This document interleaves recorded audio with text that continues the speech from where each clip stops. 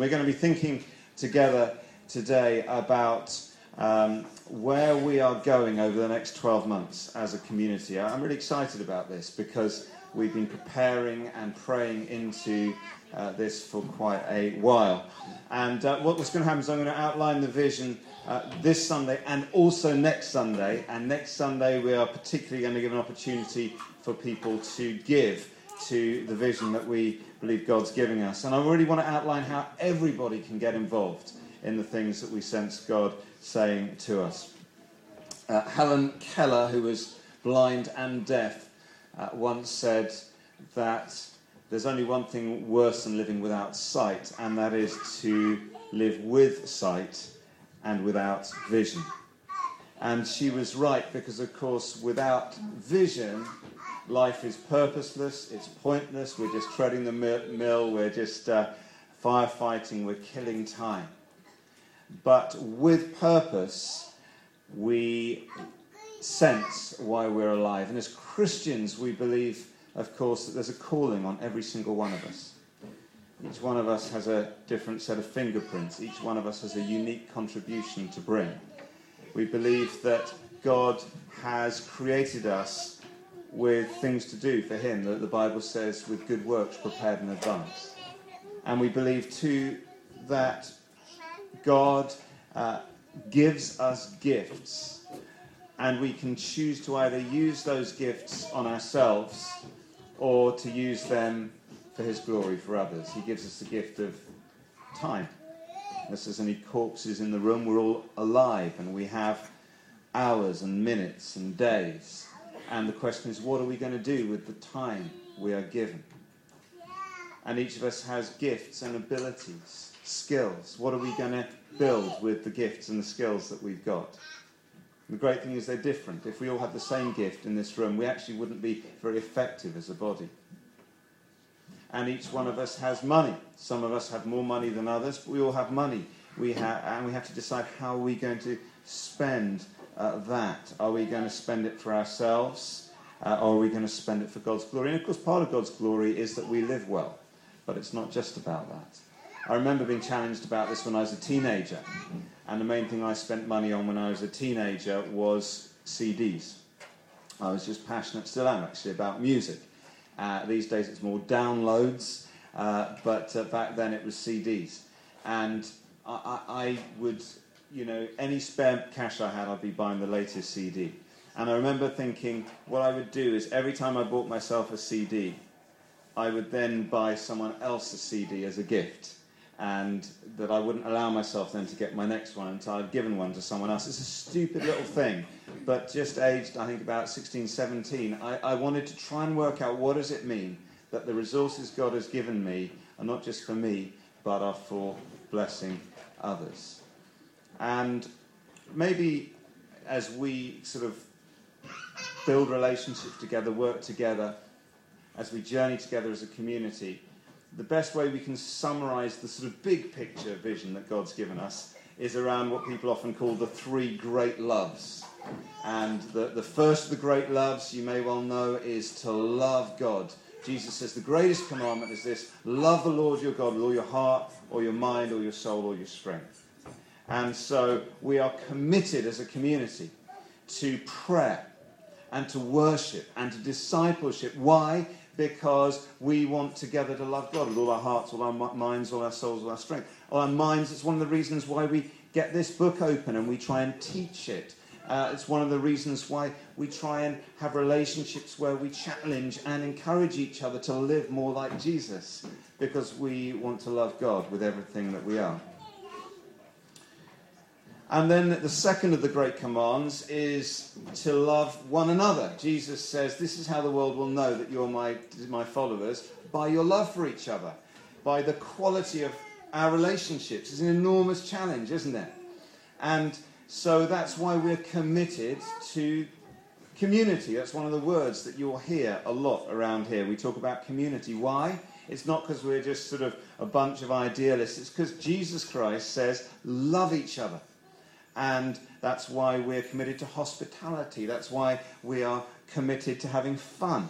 It's why we're committed to eating together and feasting together. It's why we're committed to meeting in each other's homes and not just in sort of places removed from where we do the rest of our lives. And then the third great love, after loving God and loving one another, is to love the world, to love others. Jesus says, of course, in Matthew 28, go into all the world and make disciples, baptize people in the name of the Father, Son, and the Holy Spirit. Teach them to obey everything I've commanded, and I'll be with you always, for even to the end of the age. And so we're not just committed to loving God by being ever so prayerful and worshipful. We're not just committed to being really nice people, having great friendships, but we're on a mission. And we're on a mission, obviously, here in Guildford, where God's put us, and we're on a mission in Europe, the continent, where God has put us. And we want to make a measurable difference amongst the poor, the marginalised. We want to make a measurable difference amongst those who don't yet know Jesus. As someone once said, if your church stopped meeting, would anyone notice? Would it make any actual difference? I'm continually challenged by that. And I want us to live together in a way that if we cease to exist, there was a terrible sort of gas leak and we all died of carbon monoxide poisoning during this talk, and everyone listening online equally suffered some horrible fate. I'd love to think that people would really notice the difference, that people who were getting blessed and loved and cared for and loved, and people who were being included into family, and people who were being supported and prayed for, would notice that stopped because of us not being around. None of us are here by accident. I don't know what brought you to Guildford. Maybe you grew up here, like Catherine Bennett or Emma Nicholson. Maybe you moved here because it's a nice place, some good schools, like the Millers and one or two others. Maybe you're here at university, and that's why you're here. Many of you will know that Sammy and me, with Hudson and Danny, we had quite a dramatic call to Guildford. We were living in Chichester at the time, and we were praying about where we were supposed to move. We knew that wherever we went next, we wanted to be part of a boiler room community, and we were open to absolutely anything. And someone had said to us, just involve the kids in the decision. So we were praying with the kids, and they were, I guess, about 8 and 6 or something like that at the time. And one day, Huddy, who's very good at hearing from God, was walking home from school, and he started to freak out a bit. And he said to Sammy, I can hear a voice in my head. And Sammy said to him, just ignore it, because she thought he was going crazy. Just don't listen to the voices in your head. So he said, no, it's a nice voice. And she said, still don't listen to it. They're the worst kind. And then he said, but I think it's God. And she finally stops and goes, well, what is the voice saying to you? He said, the voice is saying we're supposed to move to Guildford. We're living in Chichester at the time. And she said, oh. And so then, after Huddy's heard his audible voice, we go out for a Chinese meal with Hudson and Danny, who's 6 at the time. We say, now, Danny, Hudson thinks that God is calling us to move to Guildford. What do you think? And Danny goes, I think God is saying, if we move to Guildford, can we have a dog? So he said, yes, that's how Noodle came into our lives. Now, your call here may not have been quite as dramatic as that, but we believe, don't we, that we are not here by accident, but God has put us here, and this is our mission field. It's where we are trying to outwork these 3 great loves. And, you know, the former Archbishop William Temple famously said, the church is the only society on earth which exists for the benefit of its non-members. And so we are missional. We are interested in how do we live to make a difference in the lives of our neighbours, those we work with, those we're at university with, the poorest, most broken people here in our community. It's because we're committed to that principle of living for others and not ourselves with the resources God's given us that we're going to change our name. Because if it was just about us being a nice little club, to be honest, let's stick with the name because it's familiar and we like it and we all know what it means and it's got a lot of pleasant associations. You wouldn't be part of this community if the name Boiler Room was wildly offensive to you. By definition, it's obviously either neutral or positive for you. We don't know for whom it's negative and we're not involved because of that. We have found, some of us, not all of us, that in trying to reach out to our friends, that in talking about the Boiler Room, they either think it's a local pub, which is confusing, or they think it's a financial scam, which is unhelpful. And so we're just very pragmatic. We exist for the benefit of our non-members. And maybe in a few years' time it'll be harder to do this, but we figured it's early days. Let's just come up with another name. So we're either going to be called Emmaus Road or we're going to be called Grace. And thank you for voting. And you will be amazed to hear there's been lots and lots of votes sent in. It's been actually quite fun. One of the names was way in the lead to the extent that I prepared a 5-part Bible study around that particular name until about 5 days ago when a sudden rush of votes for the other one came in. And as of the closing time, which was yesterday, we are exactly neck and neck on the names. It is not even one vote in it. And I had to come to the conclusion that must be God. Now, I knew this would happen. And no. If we do it, you might all still cancel each other out. We have to draw the line somewhere. So, the point is this. I think we can take this as a great encouragement, actually, because it shows that both names have real strengths to them, that we're all really into one or the other of them. And therefore, you'll be pleased to hear that I haven't voted. I have withheld my vote. And I am therefore going to exercise my casting vote. But I'm not so foolish as to do it now. I'm going to take a week. I'm going to pray and think. And next week, we will decide on one or the other. And I'm going to beg you, please, to just exercise grace. The American election right now, on your Emmaus Road. The American election is being blighted by, what do they call it, negative campaigning. Look, please don't tell me what's wrong with the other one. It's really unhelpful because the fact is 50% of the people in this room really like the name that you're knocking. Okay? You maybe all your friends agree with you, but that just means that you're not talking to everyone. So, and there's a 50-50 chance the name that you're knocking might be the new name of your community. So please, let's just recognise that the fact that it's been equal voting means they're both good names, and I can honestly go with either one. I felt that from the start. That's why I'm not making a decision now. I felt they're both really great names from the start. They've both got weaknesses. As someone said, Emmaus Road, if you call it that, then people are going to type it into their sat-navs and get very lost in Guildford. Grace, the problem with that is, I think it was Tom said to me, it's kind of a bit of a, every time we get something wrong, someone will hit us over the head saying, that's not very gracious, is it? And I think as someone else said to me, they thought Grace was just a girl's name, and why would you name it? Might as well call ourselves Sarah. So look, we can all find fault. It's very, very easy. But actually, Emmaus Road is the most beautiful description of the journey of faith and of mission, how Jesus comes into relationships, and the sacrament as a point of revelation. And grace, C.S. Lewis was once asked, what's different about Christianity from every other religion? It's an answer in one word, it's grace. Grace sums it all up, everything we want to be about, everything we're aspiring to. So honestly, they're both great names, and that's what we're going to do. We're going to just announce it next week. Sorry if that's going to spoil your week, but please just be open to either. Someone came up to me a few weeks ago and handed me this. It is an oven thermometer.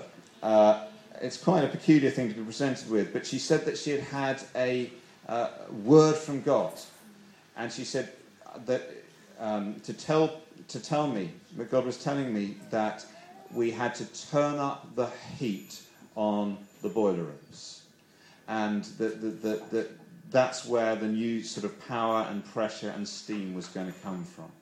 And so we're asking today, how do we do these three great loves? How do we turn up the heat very practically in our community here in Guildford this year. So turn to Matthew chapter 9, please.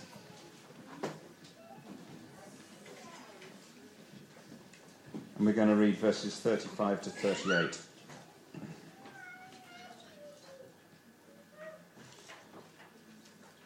Matthew 9, 35 to 38.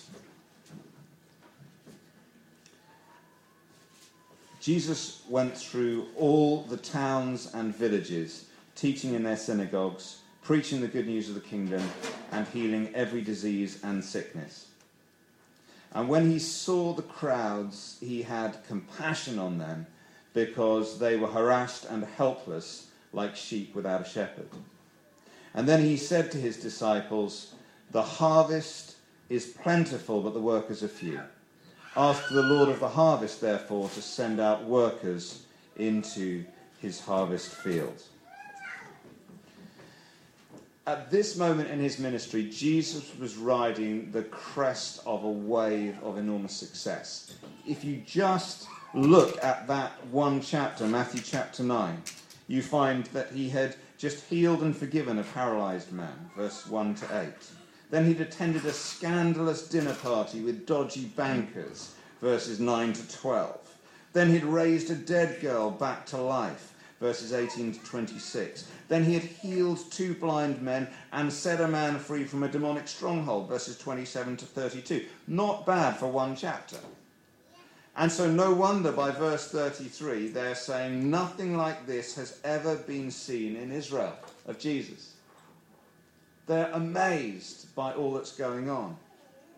For Jesus, things were going very well, but he wasn't satisfied.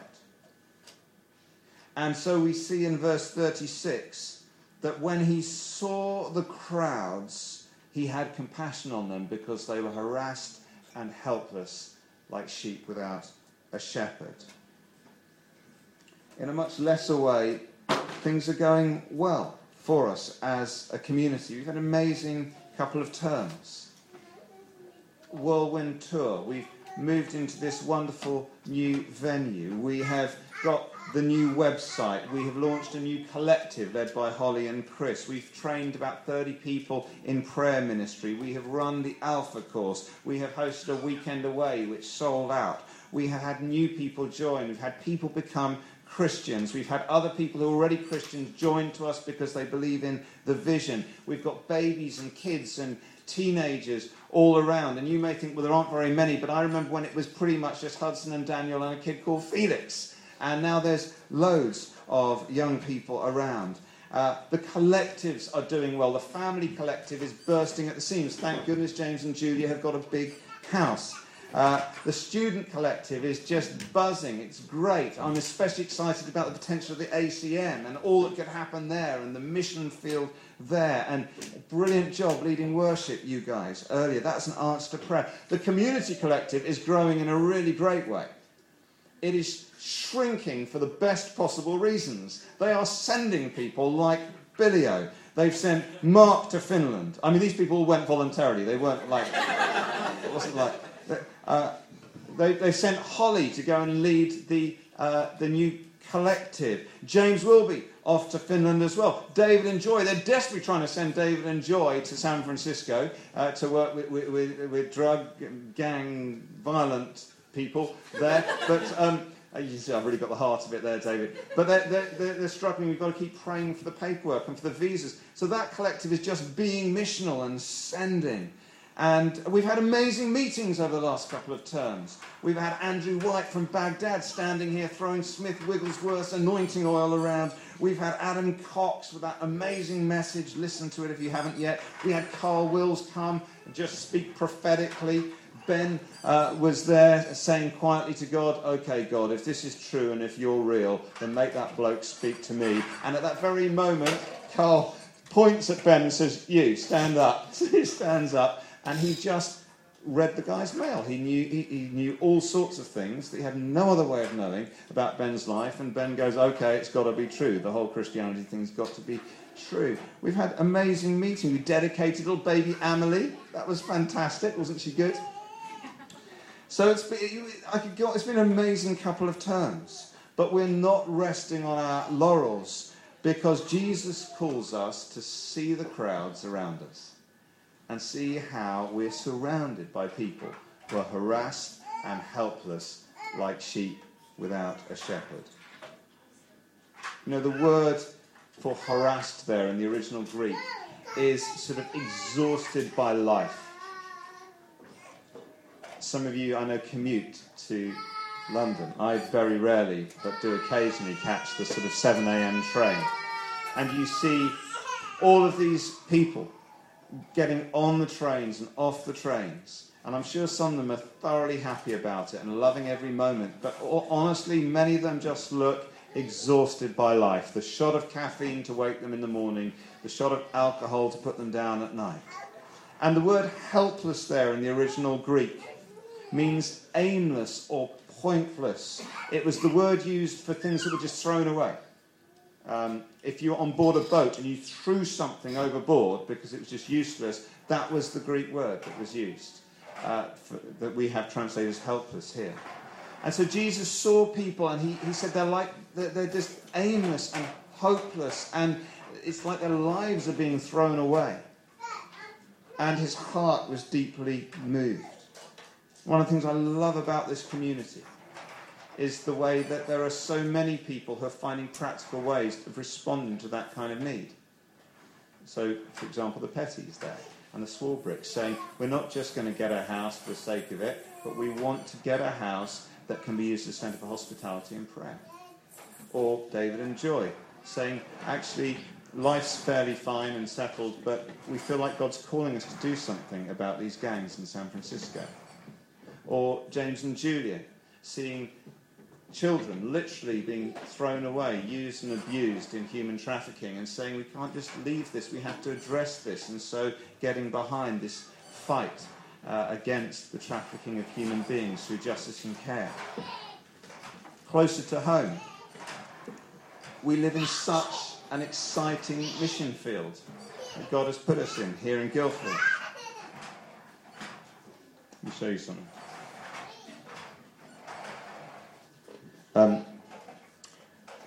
When I was a teenager, I had a pet mouse called Angrave, and unfortunately he died one day. And I got a small book on taxidermy, and I thought you'd be impressed. If you're listening on the recording, unfortunately one or two people are laughing. But admittedly, one of his legs has come off, and I had to use pinheads for his eyes. But other than that, I think you'll agree that's a fairly convincing bit of taxidermy. It's a mouse, thank you, David. It's still, all these years later, I still have him. And it's, you know, I'll be honest with you, Angrave looks fantastic on the outside, but there are things distinctly missing on the inside.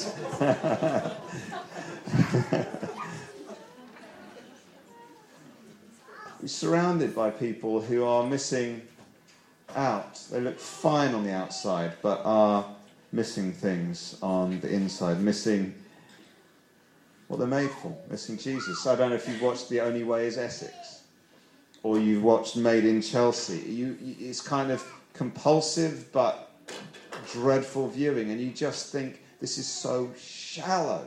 Their lives look so pretty, but they are so empty on the inside.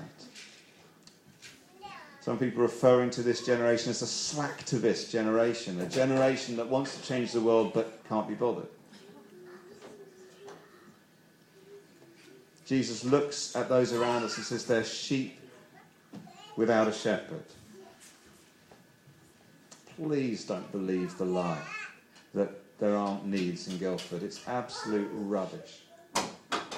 More than 90% of people here in Guildford will go nowhere near a church today.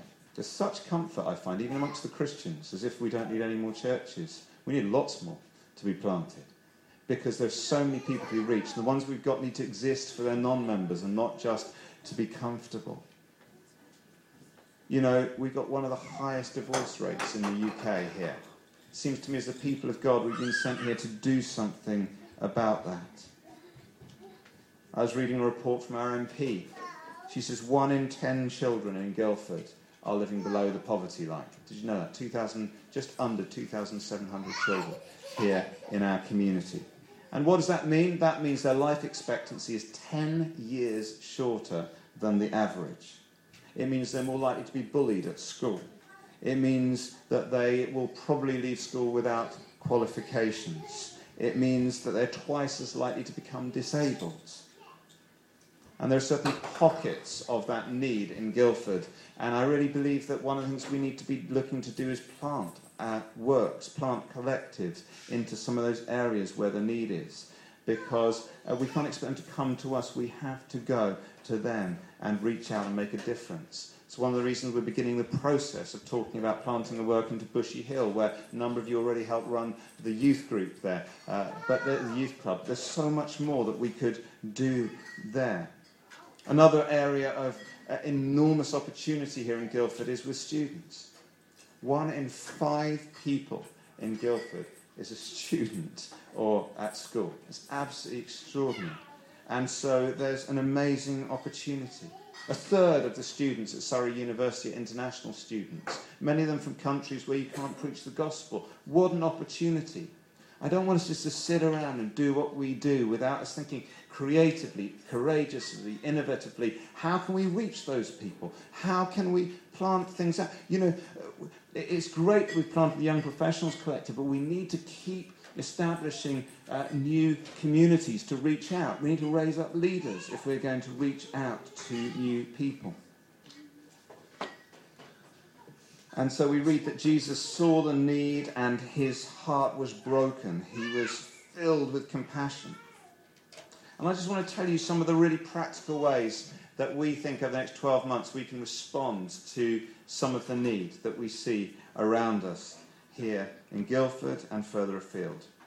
The first thing is this, that Liz Slim is going to develop a vision called the Family Centre. And she's going to do it with Francis and Sue Leach and Katie Miller.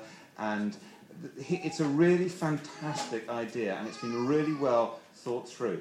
Because we didn't want to just do something everyone else is doing. We wanted to find out where is the real need. And one of the things that Liz discovered with all of her social work expertise is this. She's been told that there is a massive problem with people who are just above the need for social provision. They're kind of bouncing around and about to just slip down below that line. And so local social services have said to us, if you as a community were willing to help in practical ways with some of these families, you could actually stop them slipping down and needing all sorts of state provision.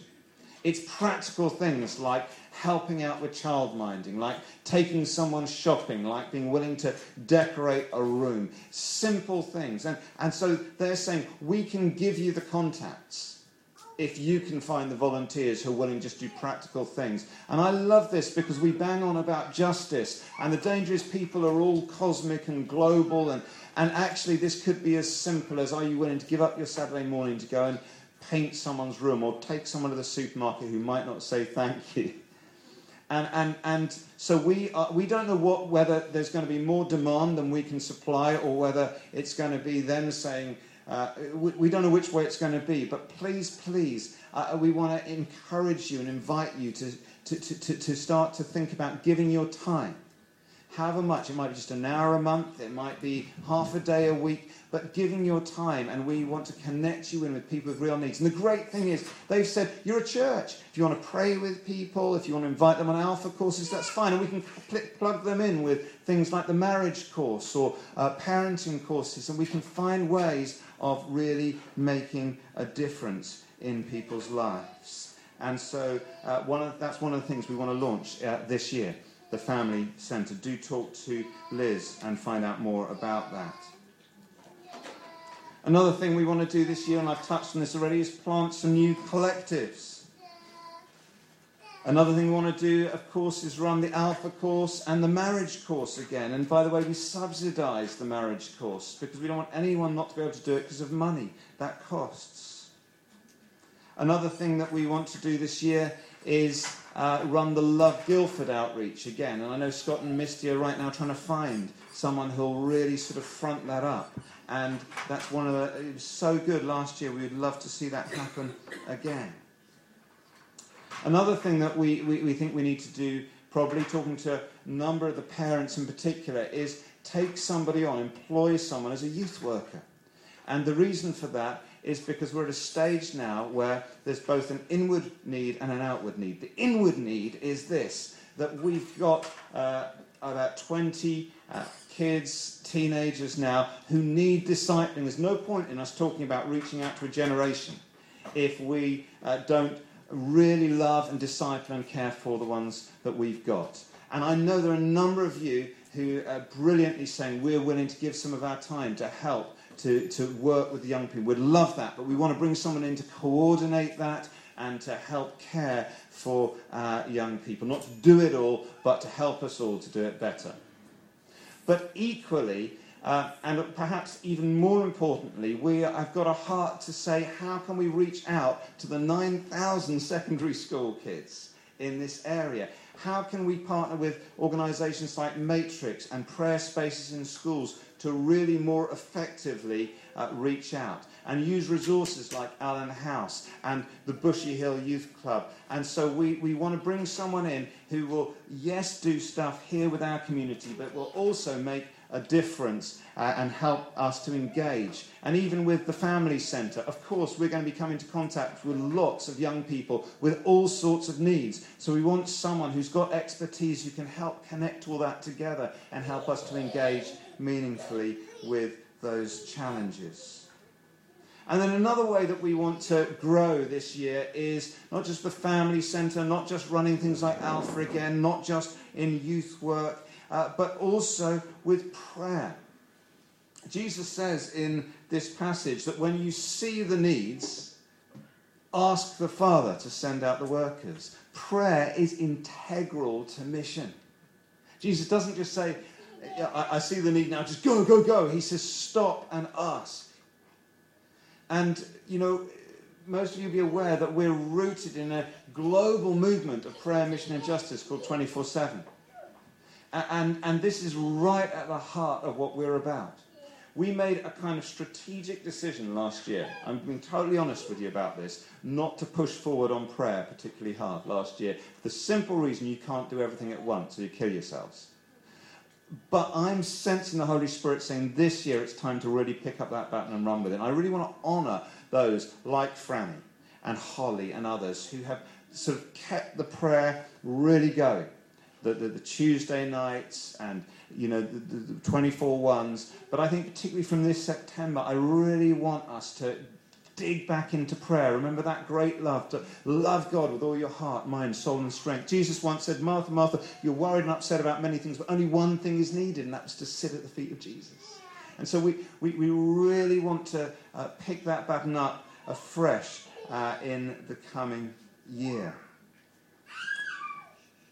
Just the absolute potted version for the few who may not be aware of it. We started just one prayer room over 10 years ago in Chichester.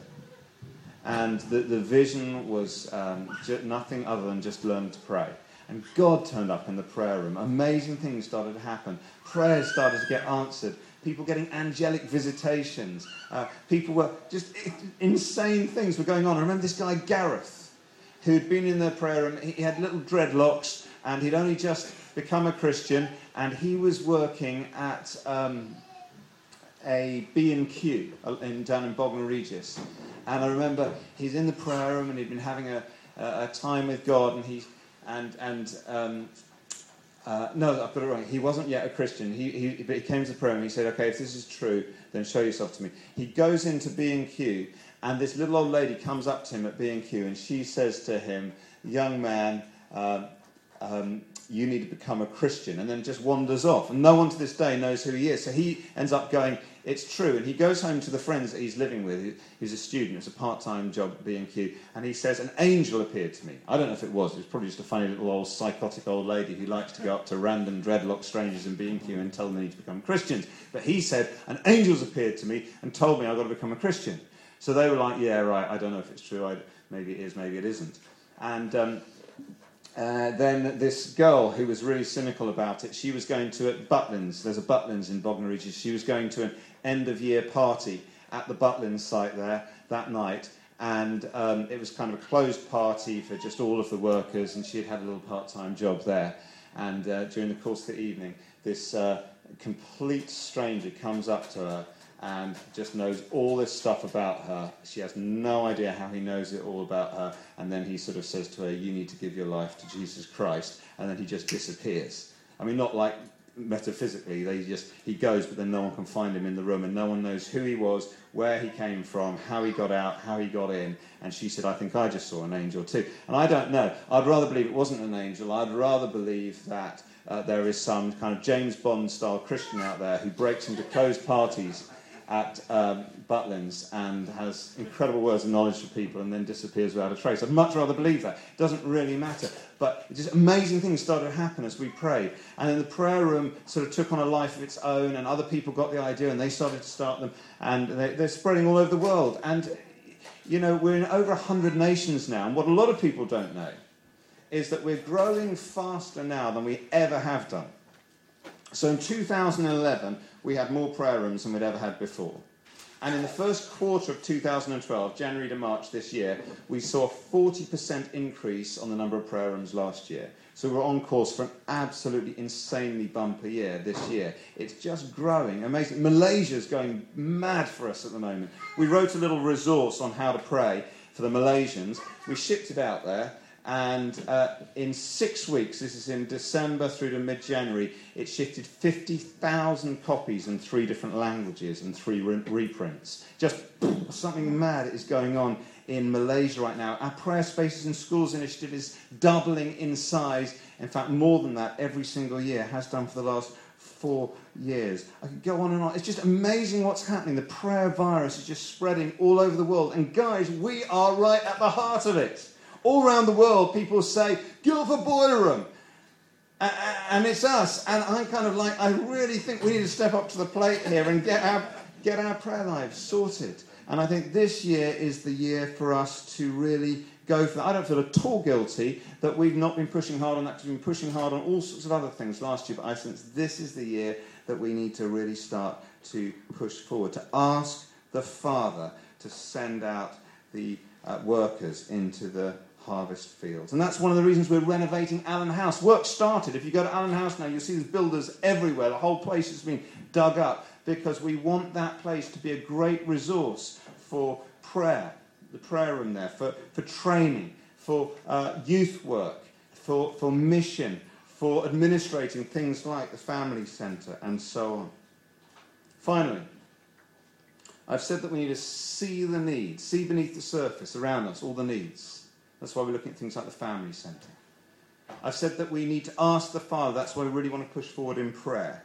But finally, we need to be the solution, because the prayer is for the workers, and it is work.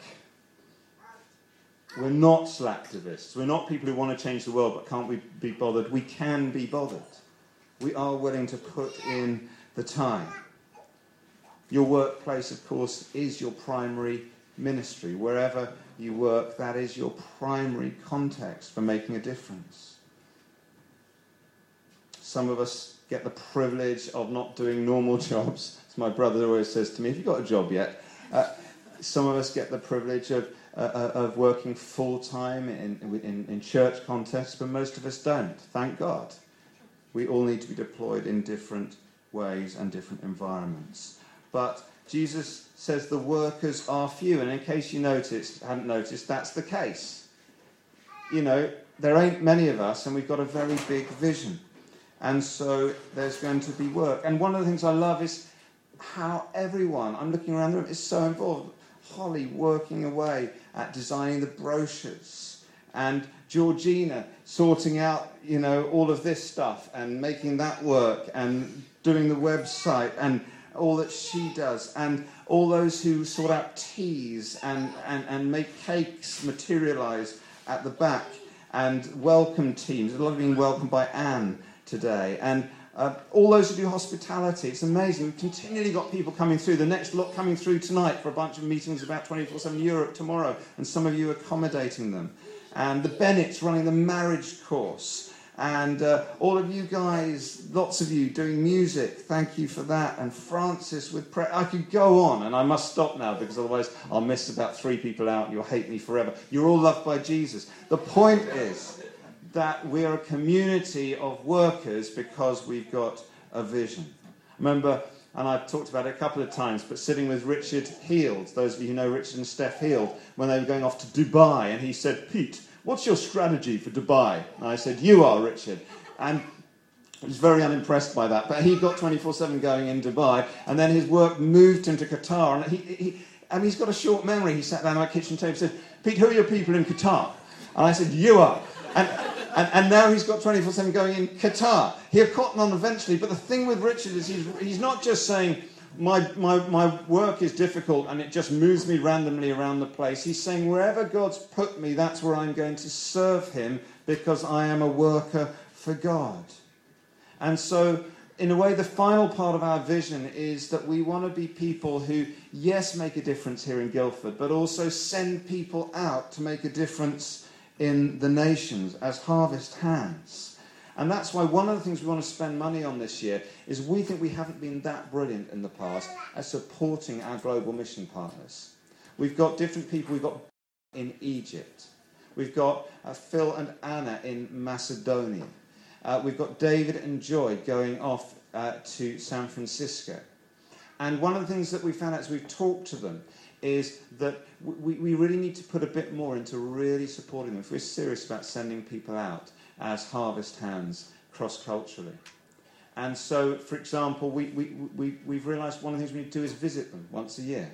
So if anyone wants to volunteer to visit, I suspect San Francisco will be quite popular. I don't know, Skopje, very popular as well. There's some types of people. Egypt sounds nice. But you know, just do the sums even just on those flights. And just supporting, and we need to make sure that if things go wrong, that we can fly them back and help them and care for them. And that has happened historically. We're thrilled that 24/7 is launching a training course called the Vision Course. And it's going to be based in Kansas City, but also here in Guildford. And we're going to have 20 students turning up here from September from all over the world to be part of this community and to train with us for 5 months. And we're hoping there'll be 2 5-month courses in the year to go deep in the Bible, to go deep in just equipping people. And that we're thrilled about that because we've got a vision to train and to send. And that's going to require hospitality, guys. We're going to need to accommodate many of these people. So there we have it. We've got a vision over the next 12 months to do all sorts of exciting things. And there are really just 3 ways I would love you all to respond. And I'd love you to think about this over the coming week. And then we're going to invite you to give next week. The first way is to give time. And we're probably going to produce like a little form to fit inside these envelopes where you can tick a box. And first of all, can you give time to maybe to the family centre? Yes, I'm willing to just do something practically for some of the poorest families in this area. Or we're trying to renovate. We can't afford to do everything we want to do on Allen House. We're going to be doing work on this building too to bless the pub here. Ready for action. It needs people. We're going to need hospitality. So are you willing to give time?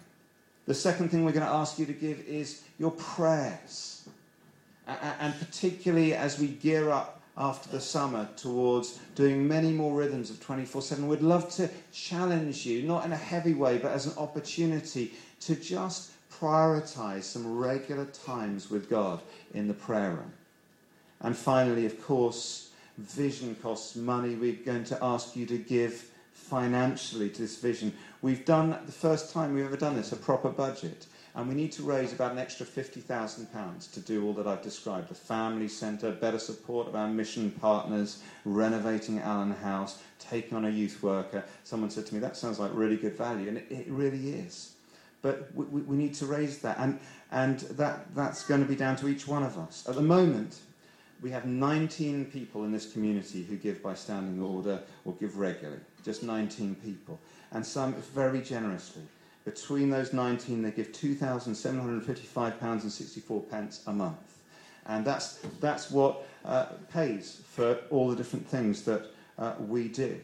But I want to encourage you, if you're not currently giving, especially giving by standing order, I really don't mind how much, but just could I encourage you to start doing that? If you say, yeah, I know that there's this big call to the 3 great loves, and I know it's got to get practical and get out where I live, and I want to be involved, then can I encourage you, please, to start giving? And it may be that if you're already giving, that you want to this week think and pray. If you're married, talk to your partner about, could we increase? Sammy and I have already done this. We've sat down, we've looked at how much we give each month to the boiler room, and we've worked out we can increase it a bit. We try and increase every year if we possibly can, and we're going to do that. But can I encourage you to come, and not just randomly, but having thoughtfully and prayerfully decided what you are going to give. I want to finish with a prophetic word, if I may. There's someone who regularly prays for us as a community, who's amazing at hearing God's voice. I think they really are a prophet. And he just contacted me 2 days ago as I was preparing this message. And he said, I believe I've got a word for the Boiler Room community. And this is what he said. These are defining times for the Boiler Room community. A whole fresh wave of church planting and innovation is going to come that will have a significant impact across the world. Your influence as a community will be disproportionate to your size. You will be defined by love, friendship, mission, and a heart for justice. Many pioneers will visit and walk with you, and some will want to stay and settle because they will love what they see, but remind them why they came and why they need to keep moving. As in times of old, the name you give your church will say so much about what you will become. It is a stake in the ground, a constant reminder of what you as a community are about. God is calling us to disproportionate influence, to church planting and innovation, to international impact. He says these are defining times. So we're at a defining moment. A time where God is calling us not just to be caught up in hype, but to get really practical and say, yes, this is what I can give of my time. This is what I can give financially. This is what I can give with my skills in order to see this vision come to pass.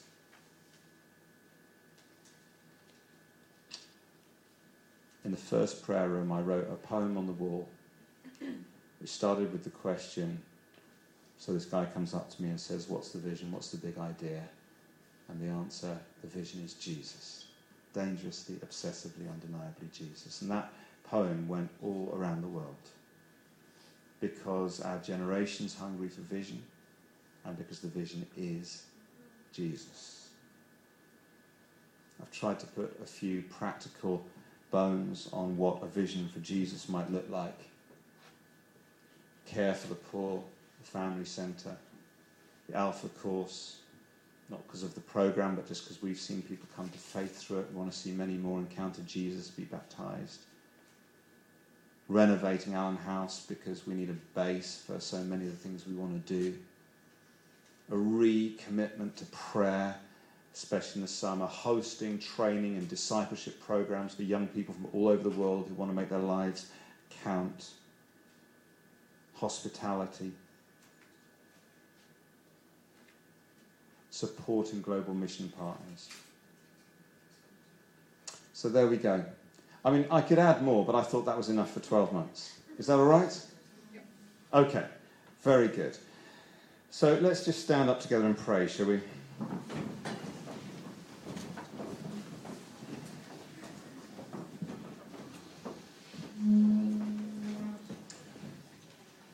Lord Jesus, we just love you. And we want to have your heart. We want to see the crowds around us who are harassed and helpless, like sheep without a shepherd. And we want to make a difference, Lord. We pray you give us your compassion. Lord, we pray that you would break our hearts, that you would shape us, that you would make us sensitive, you'd help us to care. And Lord, we want to be those who ask the Father, who pray and intercede. We pray, Lord, that you would give us the gift of prayer afresh as a community. And Lord God, we thank you for that flame of prayer that's been burning, but we ask that you pour a bit of paraffin around this year. And Lord God, we want to pray for the family centre. We ask, Lord, that there be many families that we'd be able to love with your love and care for practically, so that eventually they say, well, why do you do this? And we can tell them about how you love us. We pray, Lord, for families to be added to us. We pray, Lord, for young people, Lord. Lord, that you'd help us to care for the young people that you've blessed us with, but also to reach out to many who are harassed and helpless, who are asking what life's all about. And Lord, we thank you for the privilege of the Academy coming here, the Vision course, these 20 students. Help us to host them well. Help us to love them.